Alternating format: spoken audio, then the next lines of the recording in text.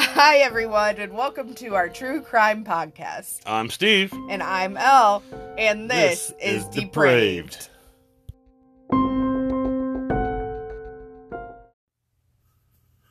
Hey, everyone, welcome back to episode 8. Today's episode, I was looking for something to watch on Prime, and instead of finding something to watch for us to be able to watch something, I ended up finding another case for us to do that I've never heard on any other podcasts, and I don't know about you, but I've never heard of this case at all until you brought it to my attention and we started digging a little deeper.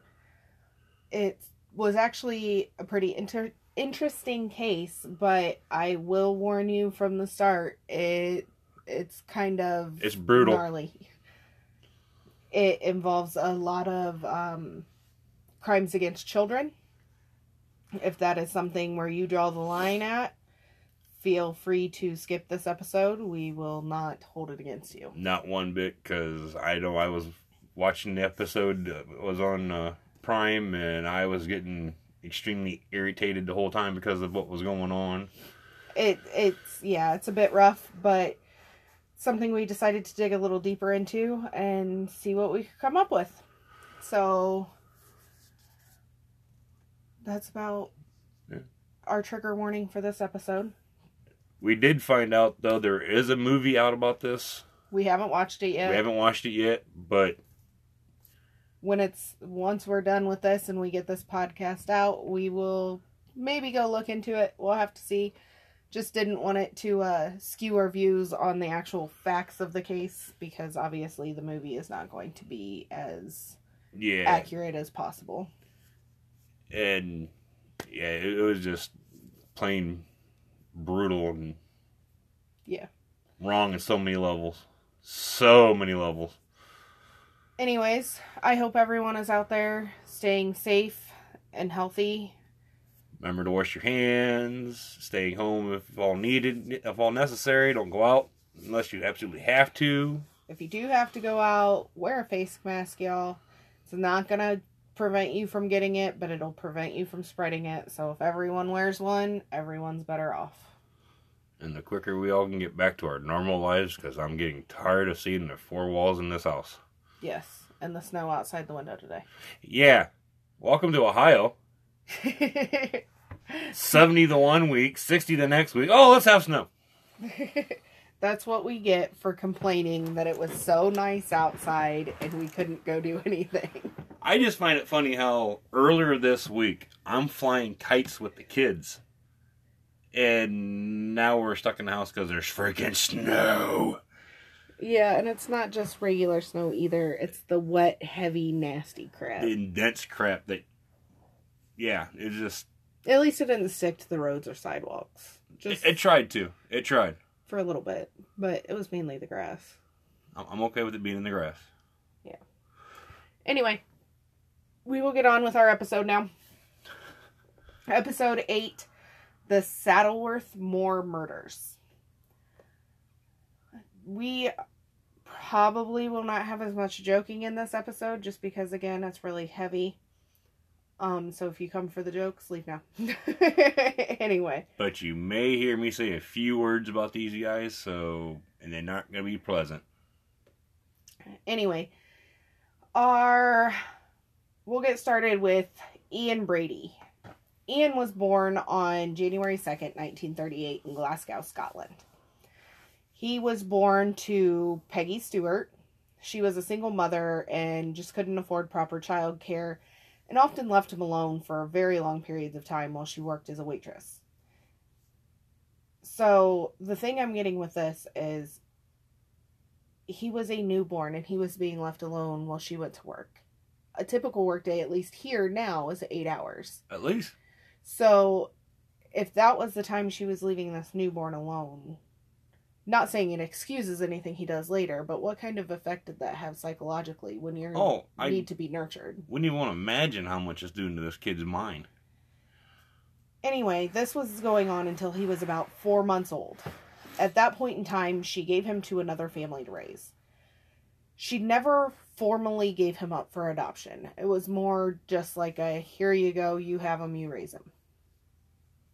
And she would go and visit him frequently, but she never told him she was his mother. So he was being raised by this other family, calling them mom and dad, and his mother was coming to visit him. As a young teenager, he started developing this complete fascination with the Nazi Party. Oh, yay. Nazis. And, yeah, what a great thing to be fascinated by. Yeah, not so much. And shortly after this, he kind of sort of became like an outsider, but by choice, like it was his own doing. And he was later described by schoolmates as an oddball, a loner, and just strange. Shortly thereafter, he started committing petty crimes like burglary, and at this point is when his adoptive family decided they had enough. And they returned him to his mother. He was 16 at this time when they returned him to his mother.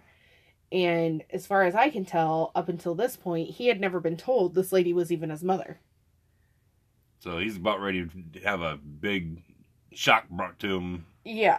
So he's just seconds. like, oh, by the way, we're not your real parents. She is, and you're going to go live with her and her new husband. Bye. So he goes to live with his mother and his stepfather, Patrick Brady. Trying to please his stepfather at that time, Ian took his last name, where we get Ian Brady from. Okay. He never stopped his life of crime at this point, however, and also started to fantasize of further crimes like murder. But his descent into crime and burglary would land him in prison by the time he was just 17. He was released from prison in 1957 and then left and got a job as a stock clerk in a Manchester firm where he met then Myra Henley. She was there working as a secretary. After about a year, Brady asked Henley on a date and took her to see the Nuremberg trials. What a great first date. Oh, yeah. Anyways, he then began encouraging her to read the books that were written by Hitler, and she would very soon adopt his political views as her own. So to get more into Myra Henley, she was born on July 23rd, 1942, to Bob and Nellie Henley in Manchester, England. She was just a typical working class kid. She had a childhood like many others at the time.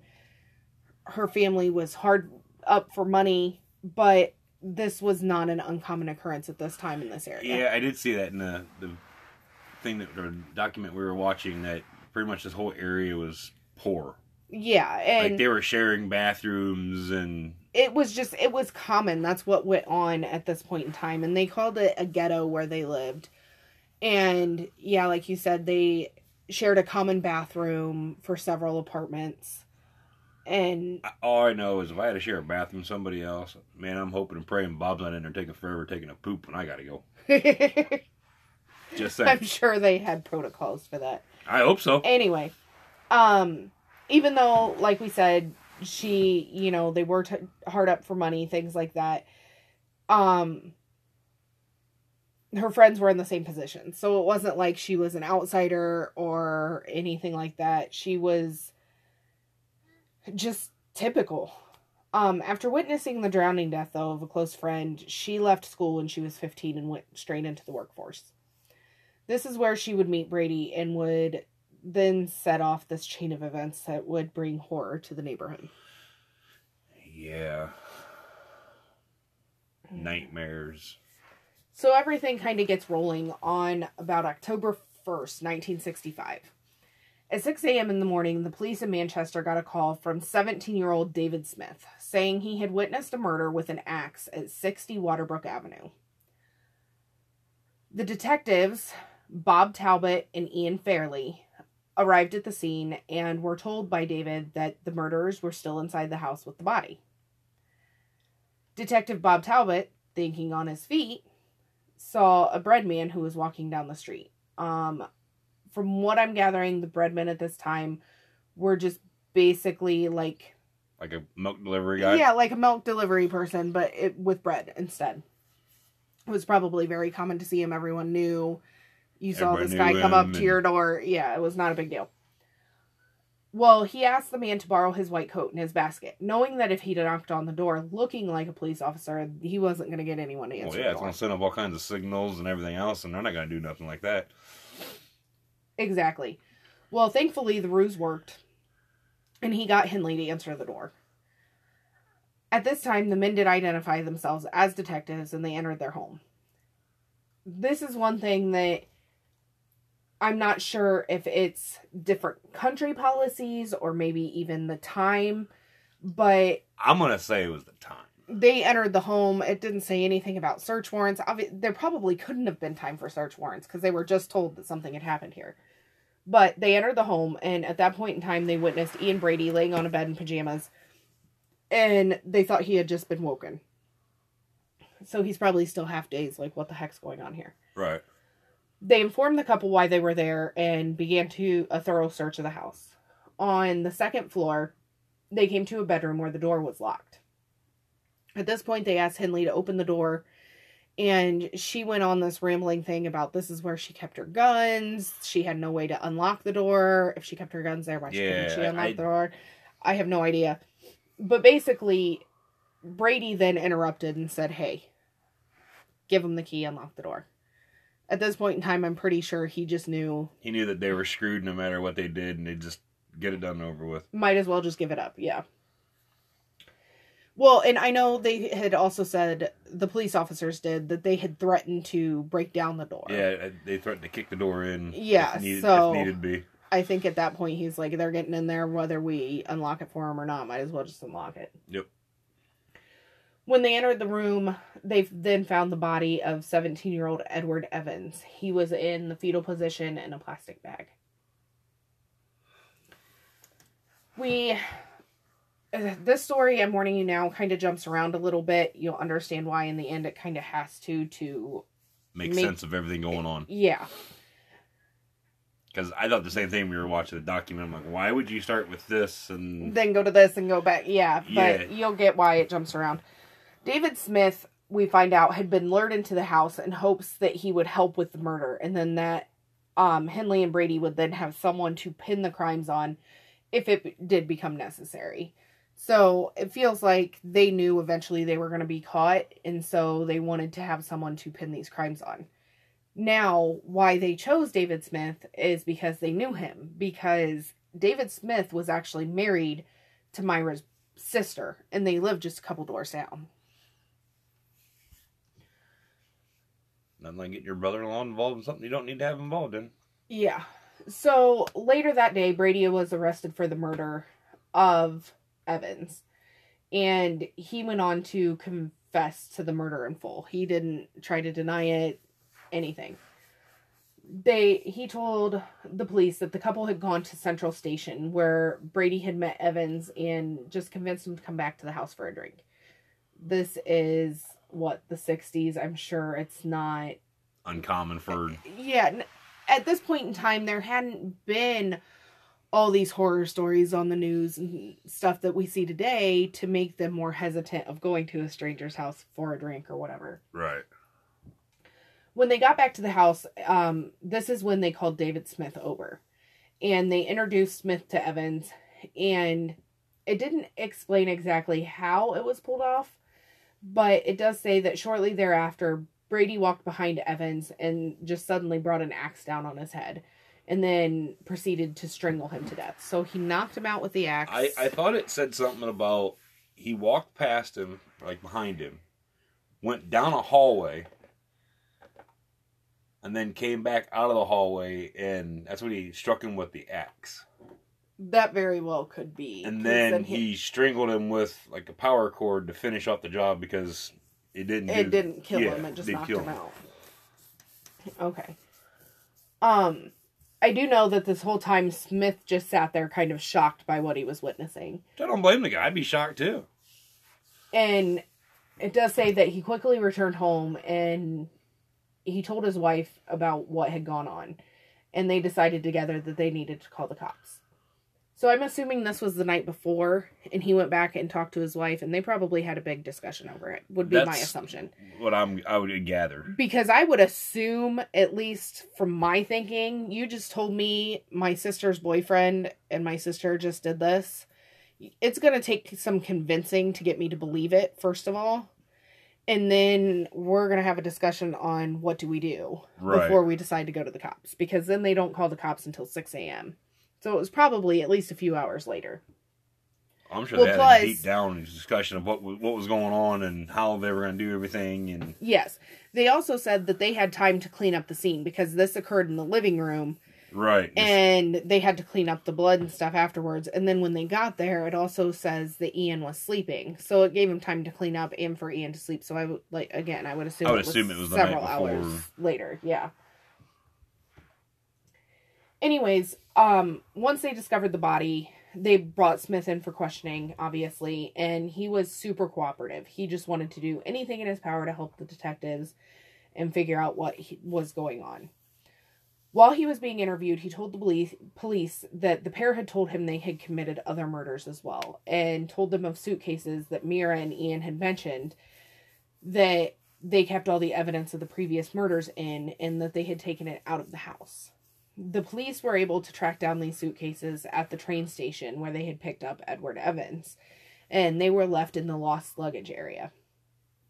So basically, they take these suitcases out of the house because, again, get the evidence out of the house of other stuff. They know they're going to be caught eventually.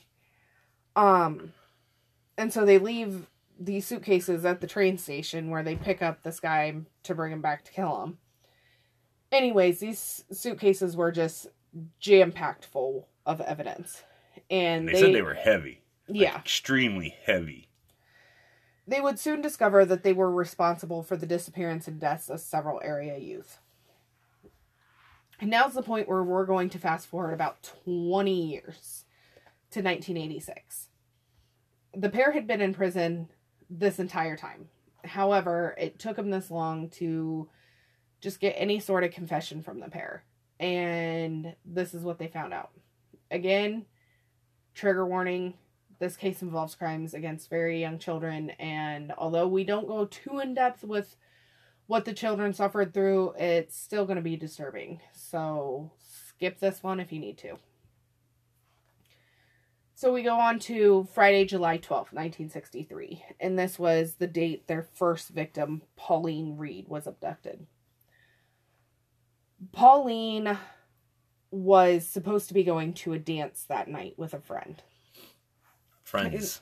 Yeah, it sounds like just kind of a typical high school dance. Yeah, it sounded like a school dance they were going to or something like that. Yeah, and it said that even though she also lived in the ghetto, her parents had gone out and bought her a new dress and new shoes. This was a big deal for her. Well, at last minute, the friend that she was originally supposed to go with had to cancel. And her mom didn't want her to go to the dance because she didn't want her going alone. However, Pauline assured her mother that there were a few other friends from the same area that were also going, and so she wouldn't be alone. Her mom reluctantly sent her off with a hug and a smile and had given her her favorite necklace to wear, which was a big deal. At the same time, Henley had borrowed a van, and their plan, Henley and Brady's, were that Henley was going to drive the van, and Brady was going to follow on his motorcycle behind her. And when he saw a person he liked, he'd flash his headlights, letting Mira know that this was their target. Right. As Pauline passed by on this night, Brady flashed his lights, and Mira called her over to the van. Mira now, she knows Pauline. She grew up in the same neighborhood as her, and come to find out that Pauline was a neighbor of hers and her sister's, and Pauline was a friend of Mira's sister. So, Pauline obviously didn't think much of Mira calling her over, because she knew her. Right. So, just somebody I know. Yeah. So, she walks safe, over. Everything's kosher.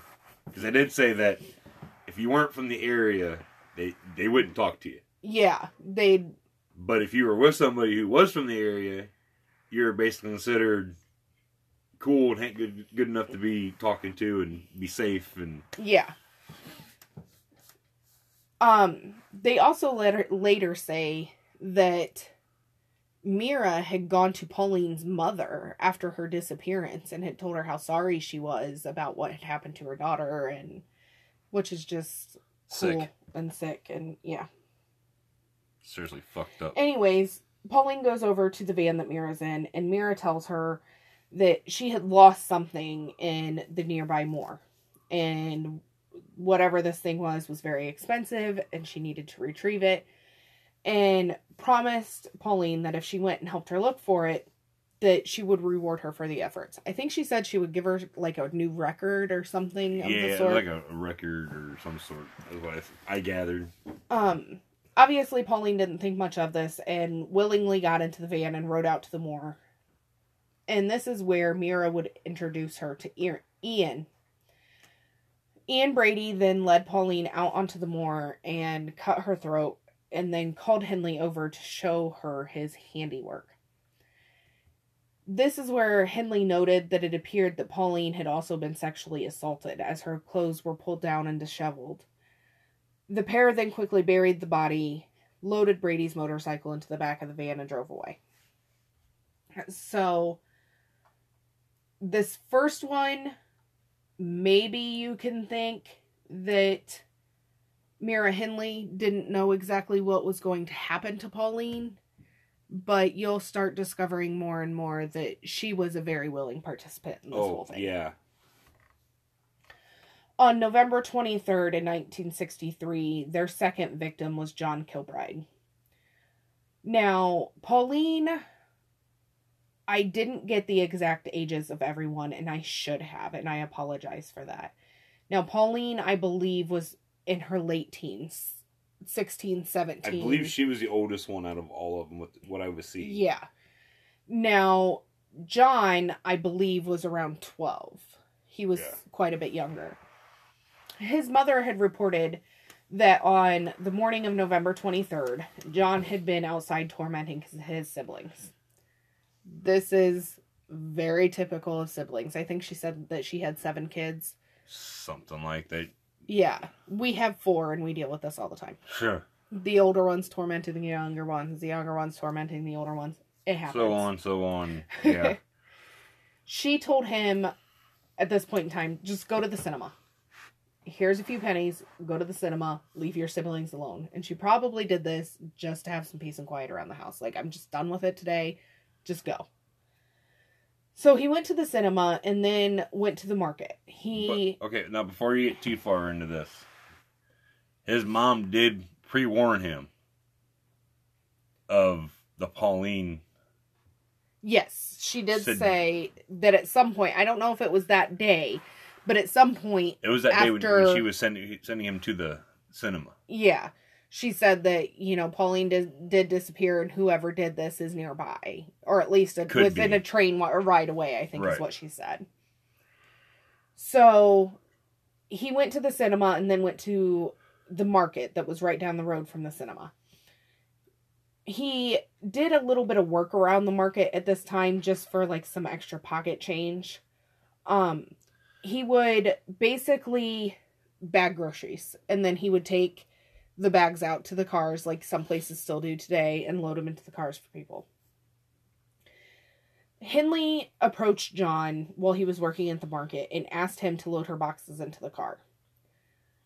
It's believed that because she was a woman, he didn't think much of this at all and just kind of goes along and gets into the vehicle with her. We don't know what she said to lure him into the vehicle. Maybe something along the lines of, well, if you go back to the house and unload them for me, I'll give you some extra money. Something. Who knows? But they somehow got him into the car. And he is driven out to the moor where Henley drops off John and Brady together. We find out that John is then abused and strangled. And Brady returns to the car with a shoe and a string. Now, they say a shoe and a string, but I'm wondering if they're not talking about the shoelace itself. You know, I thought the same thing when they said that. Yeah. But, he tells Mira what happened, that he had strangled the boy. But because of how long he was gone and how excited he seemed to be, Mira firmly believes that Brady had assaulted their victim again. Yeah, because they were saying something about how he felt excited, Sexually aroused, and then she was sexually aroused because he was aroused, and yeah, just messed up. Yeah, these are some really fucked up people. Anyways, then we go on to June 16th, 1964, and to their third victim, Keith Bennett. Keith Bennett was also a younger one. By the looks of his photos, I'd say he was probably between like 8 and 10, around in there. Right around there. Keith's mom was going off to play bingo with his sisters and had sent him to walk to his grandmother's house with a warning to behave for his grandmother. At this point in time in this neighborhood, I'm sure this was a very common occurrence. Go walk down to Grandma's. We'll be back later. And Grandma probably lived maybe a couple blocks away. If that. Yeah, and I'm sure this wasn't the first time he had done this either. Right. No one thought anything of it. And they said that this neighborhood was very safe because everyone looked out for everyone. And if someone didn't know you were a stranger, and everyone was kind of put on alert. The thing is, we find out that Henley was a part of this neighborhood. Everyone knew her. So she didn't raise any alarm bells when she and Brady were prowling the neighborhood looking for victims. At this time, Henley and Brady were both driving a pickup truck. Henley would drive the truck while Brady rode in the back looking for the next victim. And it was kind of agreed on that when he knocked on the cab, she would stop because he had seen their victim. So they see Keith Bennett walking along Gray Street by himself, and he knocks on the cab. They convinced him to get into the truck by telling him they needed help moving some boxes back at the house. And again, told him he would get a reward if he helped. This seemed to be their thing. Come help me do this and I'll give you a reward. Yep. That is why we tell our kids all the time, no adult ever needs help from a child. Don't listen to them. Don't go to them. That's a very big thing with people who try to lure children. It's, oh, I need your help. No adult should ever ask a child for help. Period. No, never. And our kids know that very well. Again, they drove Keith out to Saddleworth more, and Henley later describes the victims by saying they went like lambs to the slaughter. This time, Henley went along to be a lookout for Brady as he committed this crime. He killed Keith and took photos of his body, and the photos were found in the suitcases, and it was obvious by the photos he was sexually assaulted. Which tells me, if it's obvious by some grainy black and white photos, it was straight out it obvious. Was a very nasty assault, if they knew this. Okay, now on to December 26th, 1964, which was Boxing Day. Boxing Day, yay, Canada! Which kind of comes into the reason why there was this fun fair going on. This was their fourth victim, Leslie Ann Downey. Leslie went to a nearby fun fair with a neighbor, and I'm assuming this fun fair was probably going on because of Boxing Day. While she was there, she saw a couple drop some shopping bags, and the contents then fell out of the bags. This was Henley and Brady. Her, being the nice young girl that she is, went over and offered to help them pick up their spilt items and put them back in bags. At this point in time, again, the couple offered her a reward if she would help them carry the bags back to their car.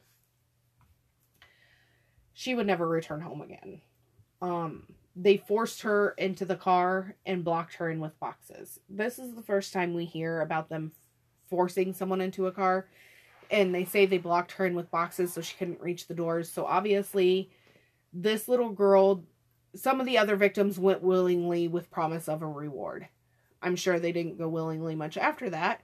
But this little girl did not go willingly. She probably had been talked to about the dangers and the other kids going missing.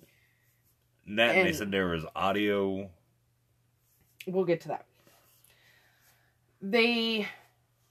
This time they wouldn't drive her out to the moor. They drove her to their home on Wardle Brook Avenue, where at this point in time they turned on a tape recorder, and Brady also again wanted pictures of the girl. It's believed that they took her to the house this time instead of to the moor like the other victims because he wanted the pictures. And it was after dark when they abducted her. And obviously being the 60s, flashes weren't much of a thing. Even if they were, they weren't great. So they would not have been able to get the pictures that he wanted out on the moor. So they took her back to the house where they had light. There's another part of the moor that I'll wait till later on. They forced her, once they were back at the house, they forced her to undress and bound and gagged her and took pictures of her in different positions. Brady tells Myra to go run a bath for the girl. And when she returns, she finds the girl bleeding with a rope around her neck. However long it took her to run a bath was way too freaking long if she's trying to say that all she did was went and ran a bath and came back and he had sexually assaulted her and killed her in that period of time. I don't believe that's accurate. No. And if you look online, I don't suggest it because I regretted doing it. I clicked on a link that had the transcript of the tape and I read a very, very little bit of it and ended up clicking out because it describes things that Mira was telling Leslie to do to Brady. So, obviously, once they heard that tape, they knew Mira had more to do with this crime than what she was even confessing to 20 years later. Brady then carried her body to a bath and washed the blood off of her, and they wrapped her body in a sheet and drove her out to the moor where they buried her body. Okay, now is where we're going to kind of bounce back again. Going back to earlier in the story when the police discovered those suitcases at the train station. They noticed that the name John Kilbride was written in one of the books that they found in the suitcases. They also found photos of a little girl tied up and gagged with scarves, as well as a tape of a little girl being tortured and abused. When police heard this tape, they just broke down in tears. They were talking about how none of them could stand it. One of the officers started crying when talking about it this many years later in the documentary. It had to have been horrible. The tape They said they kept listening to hear some of the things that they couldn't hear, and it kept getting worse and worse as they were listening. And yeah, because it was old audio, it was kind of garbled, so you had to listen to it several times to fully understand what was going on. The tape was only 16 minutes long, so it only detailed just a very few moments of this little girl's horror, because I'm sure it went on for much longer than 16 minutes. This is the part that really got me as a mother, is that the police played this tape for Leslie's mother to see if she could identify her voice. Yeah. She obviously was able to identify the voices of her daughter and told us in the documentary that all she can remember from the tape was her daughter screaming for her mommy. And again, like I said, Henley was heard on this tape telling Leslie to be quiet and oftentimes to shut up and to do things to Brady. They, in the suitcase, would also discover photos of both Ian and Myra on the moor. This led police to then search the moor. But after weeks and weeks of combing this moor, and they were using these bamboo sticks to prod down into the earth, they found nothing, no results of anything, so they decided they were just going to end the search. They all go back to the caravan, they're loading everyone up, and one of the officers decided that he was going to walk back onto the moor a little ways because he had to relieve himself before taking that ride back to the station. Yep, I remember. As he walks back to go do this, he notices something white sticking out of the ground. Leans down to investigate and realizes it's a bone. Not knowing if this is an animal bone or what, he calls his colleagues back, and they all load back out of the caravan and come to investigate. Well, they first gave him a little prodding of, like, yeah, okay, whatever, dude, we're told to go. And he said, I am not leaving. If you want to go, but I'm staying here and I'm figuring this out. And that's when I think they all thought, okay, he's serious. We got to check this out. That's when they do. So all his colleagues come back to investigate, and they just start gently moving the soil away from the area. Before long at all, they discovered a piece of clothing. So at that point is when they knew that it was a body of a human and not an animal. They kept digging and revealed the grave of Leslie, who was buried no more than 2 feet deep.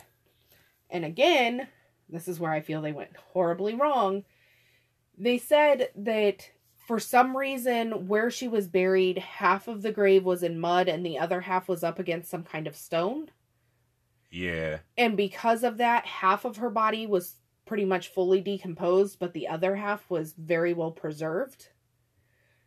Well, they called her mother and brought her to the moor and had her identify her half-decomposed daughter.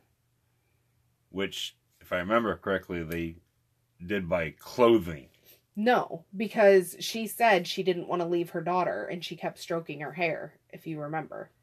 I thought it was by the clothing. No. Other ones were by the clothing. Mm-hmm. They had her identify her body. That's right. I know I remember. There's just so many of them going on there. Yeah, it does get confusing. At this point, neither Henley or Brady would talk. We find out that this is because Brady wanted Henley to be just exonerated of everything. He was like, let me take the rap for this. Don't give her any time. And that's why they remained silent for 20 years. The investigation continued, and they were able to link the headboard. I found this kind of fascinating, actually. They were able to link the headboard in the photos of the girl to the headboard at the home of Henley and Brady. They did this the same way you would compare fingerprints, basically, by like the points of comparison. Yeah, I seen that. I would have never thought of something like that. I'm sure police do this kind of stuff all the time. We just don't know about it. But it was actually really neat how they were describing it. But they were able to tell by the marks on the headboard and the wall that not only was this the same bed, but it was the same room as well. So obviously, this was done with their knowledge. They also found Mira's fingerprints on the photo of Leslie. So she obviously knew about this as well. Yep. After looking back on the photos that they had discovered of Henley and Brady at the moor in the suitcase, they realized that one of them was of the exact spot where they had discovered the grave of Leslie. So the detectives set out to try to find the location of where all these other photographs were taken, because there were several photographs of the two of them at the moor. Now, they kind of focused in on one photo in particular, and that was the photo of Mira kneeling on the ground, looking down at like a patch of disturbed ground while she was holding a puppy. So they gave Detective Mike Masher the task to find this area.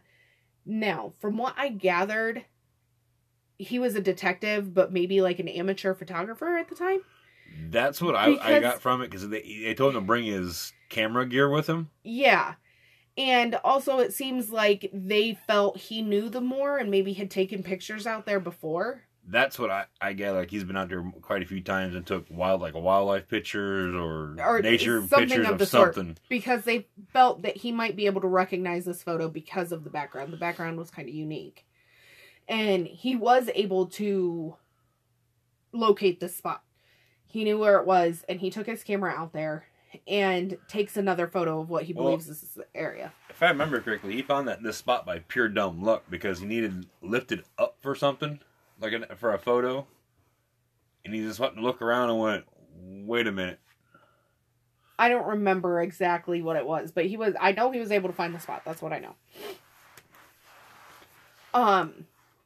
But after looking at the two photos side by side, the photos, and they show it in this documentary, and I'll post the original photo as well on our page. These photos were identical. The only thing missing in Mike's photo was Hindley herself. And the puppy. And the puppy, yes. But you could see between the two photos, they were the exact same spot. So they began the process of making sure that this was another grave like they had suspected. And they did this by using bamboo canes. Now, if you know anything about bamboo, you know that bamboo is hollow. So when you stick it into the ground, it is going to make a hollow hole in the ground. Yep. Well, they did this and they instantly recognized the smell of decomp rising from the hollow cane. And they knew they had came across another grave. They carefully started removing the earth and discovered the body of John Kilbride. This is where they brought his mother his clothing. They brought him his clothing and his shoes, his clothing and his shoes to identify his body. Because that's what you do when the body is decomposed. You don't show a mourning mother the body of her decomposing child. Anyway, she was able to identify this clothing because she said she had altered all his clothing out of his father's old clothing. She said, because they were poor. And they didn't have much money, so she would take his father's old clothing when it had worn out and alter it down to fit him of the pieces that still worked, and would put different patches and things on it of things he liked. So she knew right away it was his. It was his. Yes, because when you spend that much time working on a piece of clothing like that, you are going to know the ins and outs. And most seamstresses can tell you too, especially when they sew by hand. Their stitch is like their signature. Yep. They know exactly what it is. We later find out that there were also tapes found of John Kilbride's murder, but they didn't really go into that as much as they did Leslie's tapes. On May 6th, 1966, a jury found both Ian Brady and Myra Hindley guilty of murder and sentenced them to life imprisonment. It was very unusual at this time to give someone a life sentence in England without the possibility of some kind of a tariff or an early release. Typically they'd say life imprisonment with a tariff after 30 years or 45 years, 50 years, whatever. But they did also say that they just got rid of the death penalty. Yes. In that area.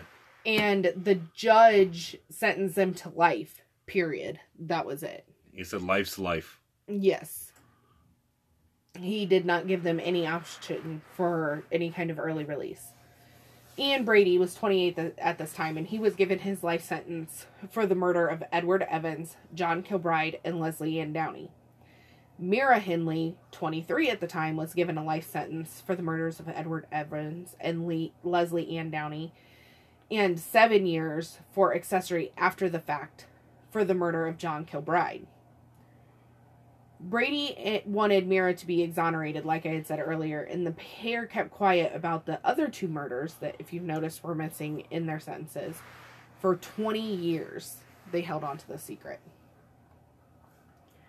It was suspected by many in the neighborhood and the police, though, that they were responsible for these other two murders just because it was the same neighborhood that they disappeared from around the same time. I think everyone pretty much knew. They just didn't have the evidence to put it on them because they couldn't find the bodies. Exactly, and they wouldn't confess. Brady, 20 years later, like I said, would finally admit to an author researching the case that there had been these two other murders. He also admitted that Myra had helped him with all of these murders. Now, did we ever get the name of that book that he wrote? I did not. So we're going to have to look that up. I will have to look that up, yes. In November 1986, hearing about Brady's confession, another detective, one of the original detectives actually, went to visit Hindley. At this point in time, she had just received a letter from Keith's mother begging her that if she knew anything about her son's murder or where her baby was buried, just please let her know. That's all she wants, is to bring his body home. For some reason, Hindley decided at this point in time to confess to all the murders to the detective and went into detail. How... Wasn't it because she confessed more because she found out that he broke because of the altar, and she found out about it, and it pissed her off? Well, yes and no. I think it was more because she thought that if she finally confessed and said, hey, wait, this is what I did, I will confess, I will do everything I can to help you out. Maybe if I do this, she might get a lesser you might sentence. give me parole. Yeah. I believe that is where her mind was. The thing is, though, with her confession, is she always painted herself as, like, this helpless bystander who was forced along to do this by Brady. The hell she was. But the thing is, if you remember, she was even on the tapes. You heard her on the tapes telling Leslie to do these things. So obviously she wasn't... Well, and in her confession was also where she said she went to run the bath and came back and she was bleeding and dead. No, that doesn't happen in the time it takes for you to go run a bath. I'm sorry. Well, she eventually agreed to return to the moor and try to point out the location of the other two bodies to police. The first search was highly unsuccessful, but they said a lot of that was because media had came. Media got word of it, and they had a helicopter out. And it was just a circus. Freaking her out. And... So she was taken back to the prison without anything found out. By this time, Brady was talking more about the murders of Keith and Pauline, but he refused to discuss the murders that they had already been convicted for. So the only confessions we have are that of Henley's. So he never shared his side of the story for any of the murders that they were convicted for. He as well would agree to return to the moor and lead detectives to the grave, but again, nothing came from his visit. Which makes me wonder, he is a traditional serial killer. He was putting on more of a little horse and pony show. Yeah, I think, well, because they said he initially had all these demands that he wanted them to meet before he would go out there. And then finally he says he'll go out there. I think it was more to relive his crimes of going out there, like he did with going back and taking the pictures of the graves. Yep. Than it was to lead them to anything. Well, I just think this being back in the whole area just made him relive everything, and he was getting a jolly out of it. Yeah. He was pulling their chain, and it worked. Eventually, though, Henley agreed to go back out to the moors yet again, and this time, with her help, they did find the grave of Pauline Reed. They said, this is what kind of shocked me, is that, you know how we talked about how Leslie's body, half of it was very well preserved and the other half wasn't. Well, with Pauline, her whole body was, they said, very well preserved. And even her clothes were in pristine condition. They said they looked brand new. Yeah, like her shoes had the gold lettering inside of them. That they looked brand new, like it just came right out of the shoebox. And her belongings were shown to her mother to identify her, and again, she was able to identify her by her clothes. And probably because she had just gone out and bought them for her for that dance, she had given her favorite necklace. We found out in the documentary that her mom was in the hospital at that time. Yes. Which, in a way, it's a good thing, because if anything was going to happen, she was there to get taken care of. Yeah. The sad thing is, though, that the body of Keith Bennett was never found. Even sadder yet is that Brady sent a letter to Keith's brother saying he would leave details on how to find his body in his will when he died. What? Yeah. So he's like basically tormenting this family. The thing is, though, when Brady died of cancer, he was 79 and died in 2017. He had 2 suitcases that were taken out of his hospital room. Now, he was technically in prison, but obviously he was moved to the hospital because he was at the end of his life. These 2 suitcases were taken out of his room just days before he died and were given to his lawyer that was in charge of his will. His lawyer now refuses to release any information on what is inside those suitcases. So if there is any information on where Keith's body is, we're never going to know because the lawyer won't give it up. Yes. Now, the case was brought in front of the judge by not only the family, but also the investigators that worked this crime. And the thing is, the judge said that he really couldn't issue any kind of a search warrant to force the lawyer's hand because he could only do that if there was an ability to prosecute. And they can't prosecute because Brady's dead. Right. Which, good riddance. Yes. Now, Mira Hindley also died in prison. She died of a heart attack at the age of 60 years old in 2002. So, what, 10 years before Brady did? Yeah. So, at least they're both dead now. Right. Good riddance. And I That's all I hope... gotta say. It seems like it's a very, very important thing to Keith's family that they bring his body home. So I hope eventually they get the answers they're searching for. They did show at the end of the documentary that his mom was still going out quite frequently, putting flowers out there. At the moor, yeah. And she's breaking down every time she's out there because, she wants to bring her baby home and put him to proper rest. Yeah, she knows he's out there somewhere, just where. The thing that got me, though, is most of the mothers, and for some reason only the mothers were interviewed in this documentary. Yeah, none of the other family was. The fathers.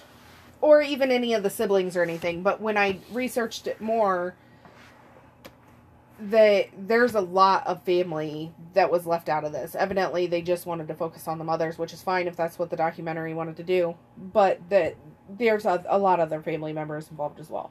Well, not only that, usually the mothers are the ones that take it the worst. The thing is, though, that most of the mothers had seemed like they coped with the loss. Not that they don't still miss and love their babies. They do greatly. Right. But they're dealing with it in their own way, and they're able to move on with life and still lovingly remember their children without it affecting them heavily. Well, I know the one mom, she had to take meds to sleep. Yes. Leslie's mom is the one who said she was on something like 11 different prescriptions just to cope throughout the day and to be able to sleep. And the thing that gets me with that is Leslie's mom is the one who was played the tape of her daughter being tortured and murdered. She was the one that was taken out to the moor and shown where her daughter was buried and shown her daughter's partially decomposing body. And I can only imagine as a mother, knowing your child was killed in such a horrible way is bad enough. But to see and hear her murder and the after effects of it, and to see where she was so brutally buried and her decomposed... that has to, in my mind, be the reason why she is so much worse off than the other mothers. Yes, the other mothers had to identify clothing. Right, but they didn't identify the actual body. Yes, you can separate the clothing from the person if you need to in your mind. But to see your daughter's body decomposing like that, because if you remember, she's the one who said she just wept over her body and she didn't want to let her go, and they had to pry her off of her daughter's decomposing body because obviously they had to take her. Yeah. So that had to, as far as I'm concerned, that has to be probably the worst thing police could ever do in a situation like that. These police seemed like they were excellent people, and maybe that was their only thought at the time of, we just have to make sure that this is who it is so we can prosecute these people. And again, this was back in the 1960s. Maybe they did not yet realize what toll it was going to take on her mother to see this. Right. So, I'm not saying anything bad about the police as far as who they are. In the documentary, they seem like genuinely caring, awesome individuals. This was just a very bad decision that they made. Yeah, really, really bad decision. They could have done it better. Anyways, that is the end of a very, very rough episode. It was hard to watch. Yeah, it was. It was really rough. If you choose to get on and watch it, it's on Amazon Prime. It's called The Moor Murders. Again, there's a movie made about it that is kind of just like a retelling of everything that happened. I don't believe it could be 100% accurate, but it's out there. We haven't watched it yet. There is a book about it out there somewhere. We just got to find that information out, which one it is, and yes. what it's called. Also, if you just Google it, there's a lot of information and pictures and stuff that come up. Thankfully, I didn't see any pictures come up of the bodies, anything like that. They just have like the areas of where they were buried, pictures of the police out searching, pictures of the victims beforehand, and I will post like I said, I'll post that picture that they had of Henley out on the moor where they were able to find one of the graves. I'll post some pictures of the victims. I'll post the mugshots, stuff like that. So if you want to get on and look at those, we're Depraved Podcast on Facebook and on Instagram. You can find us either place. We have a Twitter, but we don't really use it just because neither of us are a huge fan of Twitter. If y'all are a huge fan of Twitter and want us to start using it more, give us a shout out and let us know. If you want to get a hold of us, you can message us on Facebook. We'll see it there. You can send us a Gmail at podcastdepraved@gmail.com. And you guys, we're trying to get the word out about our podcast. So if you hear of anyone who may be interested in something like this or whatever, just let them know. Please give the word out. Word of mouth always works better than anything, I've always found out. Yep. Share us far and wide. So, anyways, we will leave it at that. And we will be back by next week with a new episode for you. And normally we use a phrase at the end, and this time it really fits. You never know what's lurking in your neighborhood.